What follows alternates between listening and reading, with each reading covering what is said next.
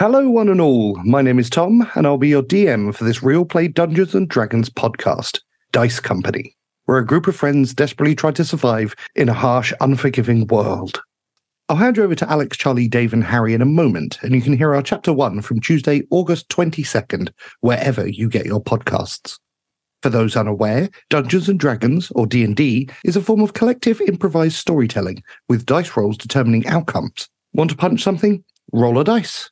Want to check if someone is lying? Roll the dice. Want to leap from one building top to another, imitating a salmon while you do so? Roll a few dice. It may seem a little complicated at first, and some players still don't understand the rules after months of playing, like half the players on this podcast. But for non-buffoons, you'll pick it up in no time. In this Chapter 0 episode, I wanted to explain a little about the world that this story is taking place in, Alestia. More specifically, the continent of Athlon, where, 12 years ago, one of the largest wars in recorded history was fought, and the bad guys won. Alex, Charlie, Dave, and Harry will start their campaign in this grim post-war setting, where medieval high fantasy is giving way to a new era.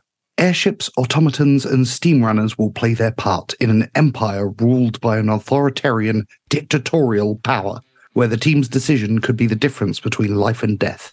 The start of Chapter 1 has a bit more detail about the world, but for now, I'm going to pass over to the guys to introduce their characters, right after we play our intro music, made by Mikola Sozin. Hit it.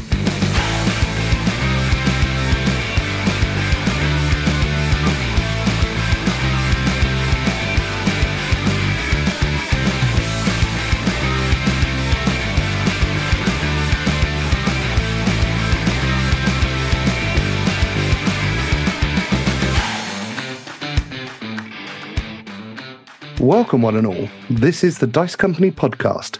Let's meet our party. Augustus Zeno, born to be better than most, a human paladin raised into wealth and privilege in Denothlia, a thick moustache and a high-class top hat, 6'2" of muscle and entitlement, an expert polo player, respected member of the elite from the lands to the west. Augustus is exploring the lands of Athlon looking for adventure and answers.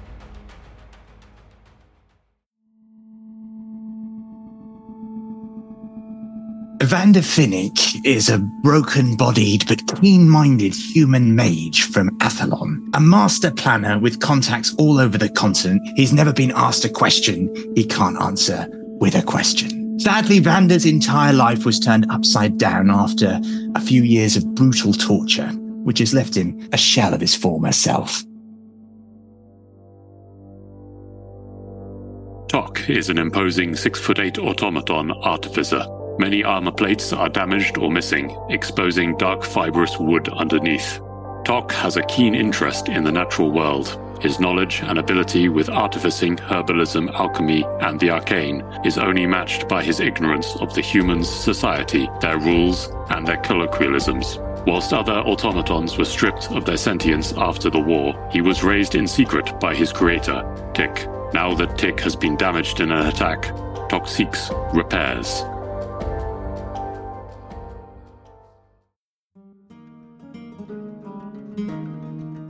Beniquez, human, rogue. Raised in an orphanage in a northern industrial city, he fell into a life of begging and petty, and occasionally not so petty, crime from a young age. Quick of hand and quicker of wit, he's fleeing a past he barely understands, and is looking for enough money to live a quiet, peaceful life.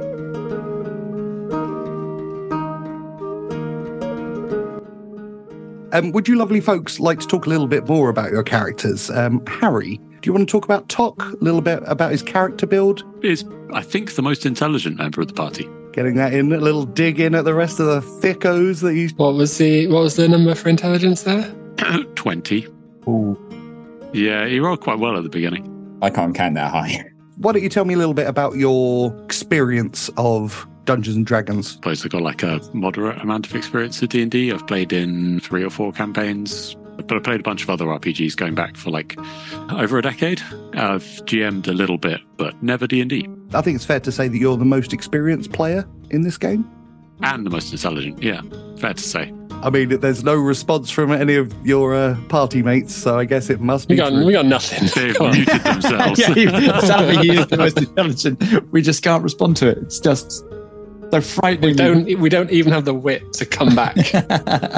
Have you ever played a automaton / warforged before? Not strictly speaking, no. I've played a Modron before in one campaign, but that was some homebrew stuff from a crazy GM. It ended with everyone dying, not in a shop.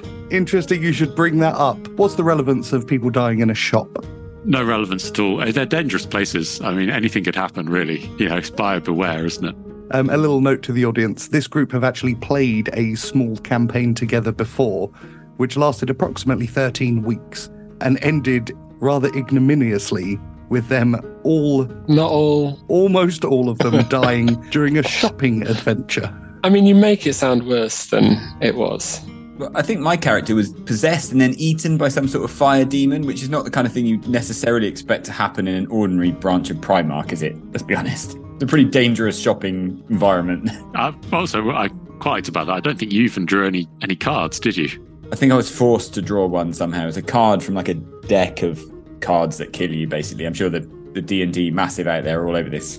Didn't you pick them up because you're an idiot and you didn't actually intend to draw one? Yes, that's right. My character was an idiot. That's what I meant, exactly. Yeah.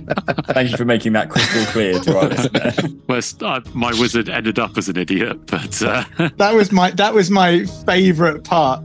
Yeah, remember that? Your wizard had all his intelligence ripped out of him. Well, that was it, getting sucked into the void and desperately reaching out to grab a card, only to find that it halved your intelligence. Yeah, that was amazing. I bravely ran away.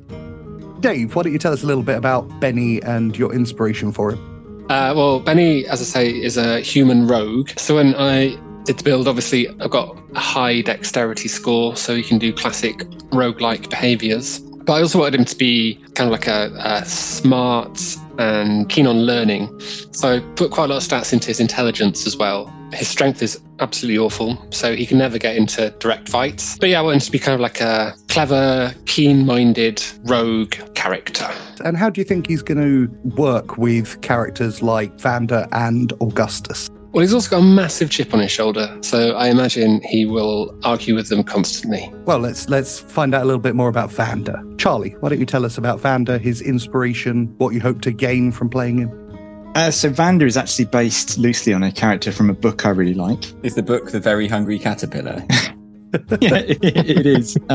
So he doesn't play the caterpillar, though. That's the twist. So which character? Yeah, he plays a peach. No, so Vander was... the big thing about Vander is that he has been horribly tortured, and that is very much reflected in his stats. So he's got 8 for strength, which somehow, and again, I don't fully understand D&D, somehow translates as -1. So he's got that, and he's also got -1 for constitution. A very broken-bodied individual. He is, but he is essentially a wizard, and he's got 20. This is another thing I don't understand. He's got 20 for wisdom, so he's smart. But he's got 17 for intelligence, so somehow Tok is smarter than him. And Benny. Have I just committed a D&D faux pas by not understanding the difference between the two? Well, wisdom, obviously, and intelligence are two separate things. Yes, I think you've just exposed some of Dom's home brewery. Oh, it's important here to note that because Charlie does not like to build characters like normal people, he insists on coming up with a character and then we have to squeeze it into a class wherever possible. So I've had to homebrew a modified wizard in order to create a Vander which fit all of his unnecessary demands. I mean, completely reasonable demands. At this fool anyone. I'm very good at this. I know all of the moves. I've got auto aim enabled. My character build is superb. It is. So he's a wisdom caster rather than an intelligence caster, which is why his wisdom is so high. But yeah, I'm probably is clear from that. I'm more into the character side. So Vander's going to be interesting from that perspective. I suspect he is. Alex, why don't you tell us about Augustus? I wish I could. Oh, God. Augustus is a human paladin, I believe, and he has some stats. He's very charismatic and pretty intelligent. He doesn't have much dexterity at all, which I'm a bit worried about. So, yeah, he's a kind of strong sword fighting, sometimes brash, sometimes rather brittle and shy nobleman. So he's able to sort of back up his words with a bit of physical force at times, but there are definitely weaknesses, both in his kind of character, in the normal sense of that word, and also in his character as built in the game. Is it fair to say that you're relatively new to the game? I mean, probably I just gave that away with that fumbling shambles of an answer to the previous question. But listen, I don't want to turn this into like a D&D turns into Top Trumps, but I don't want to brag either, but I've got animal handling at 5. If we're getting into the brags, I think as I've mentioned before, I did play Warhammer Fantasy Roleplay when I was 12. So, There we go. And that game is still going on. My character, Lister, the elf, we were very into Lister the authenticity. elf, Yeah. as in Red Dwarf. Yeah. Oh my God, I love it so much. Our DM liked to hand out XP like it was confetti, so became enormously powerful in a very short space of time to the point where there was no point playing anymore. Don't worry, I am not keen on giving out experience or level ups, so you are going to be grinding it out on your leather asses for weeks and weeks. What a relief. I don't know about that because I've got insight of 7, which presumably means I can essentially see the future. So what are you going to do about that, DM? Change the future when we get there. Rocks full of Vander dice. I'll do what all DMs do, which is just fudge all the information until I get what I want. Drop a boulder on you like Piggy. I will, of course, completely, strictly adhere to any dice rolls. A nice classical reference to Lord of the Flies. Yeah. Oh, good. Classical references, that is sure to win people over. Quoting books people hated at school. So, well, that and spreadsheet. Oh, no, sorry. No, we can't do that. Yeah, no more talk of classics or spreadsheets in any future episodes, please. A little insight on what's to come in the weeks ahead. But that's it for now for Chapter 0. Hopefully you enjoyed this little bit of background into the players and their characters. Don't forget to subscribe to the podcast and listen to Chapter 1, which is out August 22nd, where you can see just how chaotic and vicious these guys can be. Thanks for listening. May all your rolls be 20s and all your bonkers plans succeed. Critically. And we'll see you next time on Dice Company.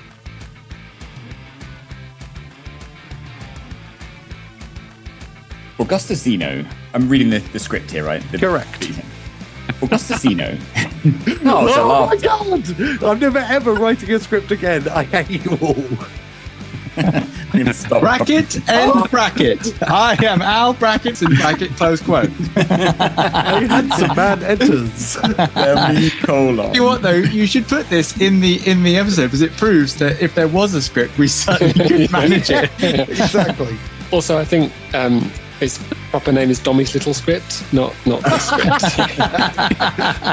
My little script. Well, now I'm going to say the word incorrect. Well, this is a great start. Incorrect punctuation whenever I reach such a thing. I can't wait to see how this podcast turns out.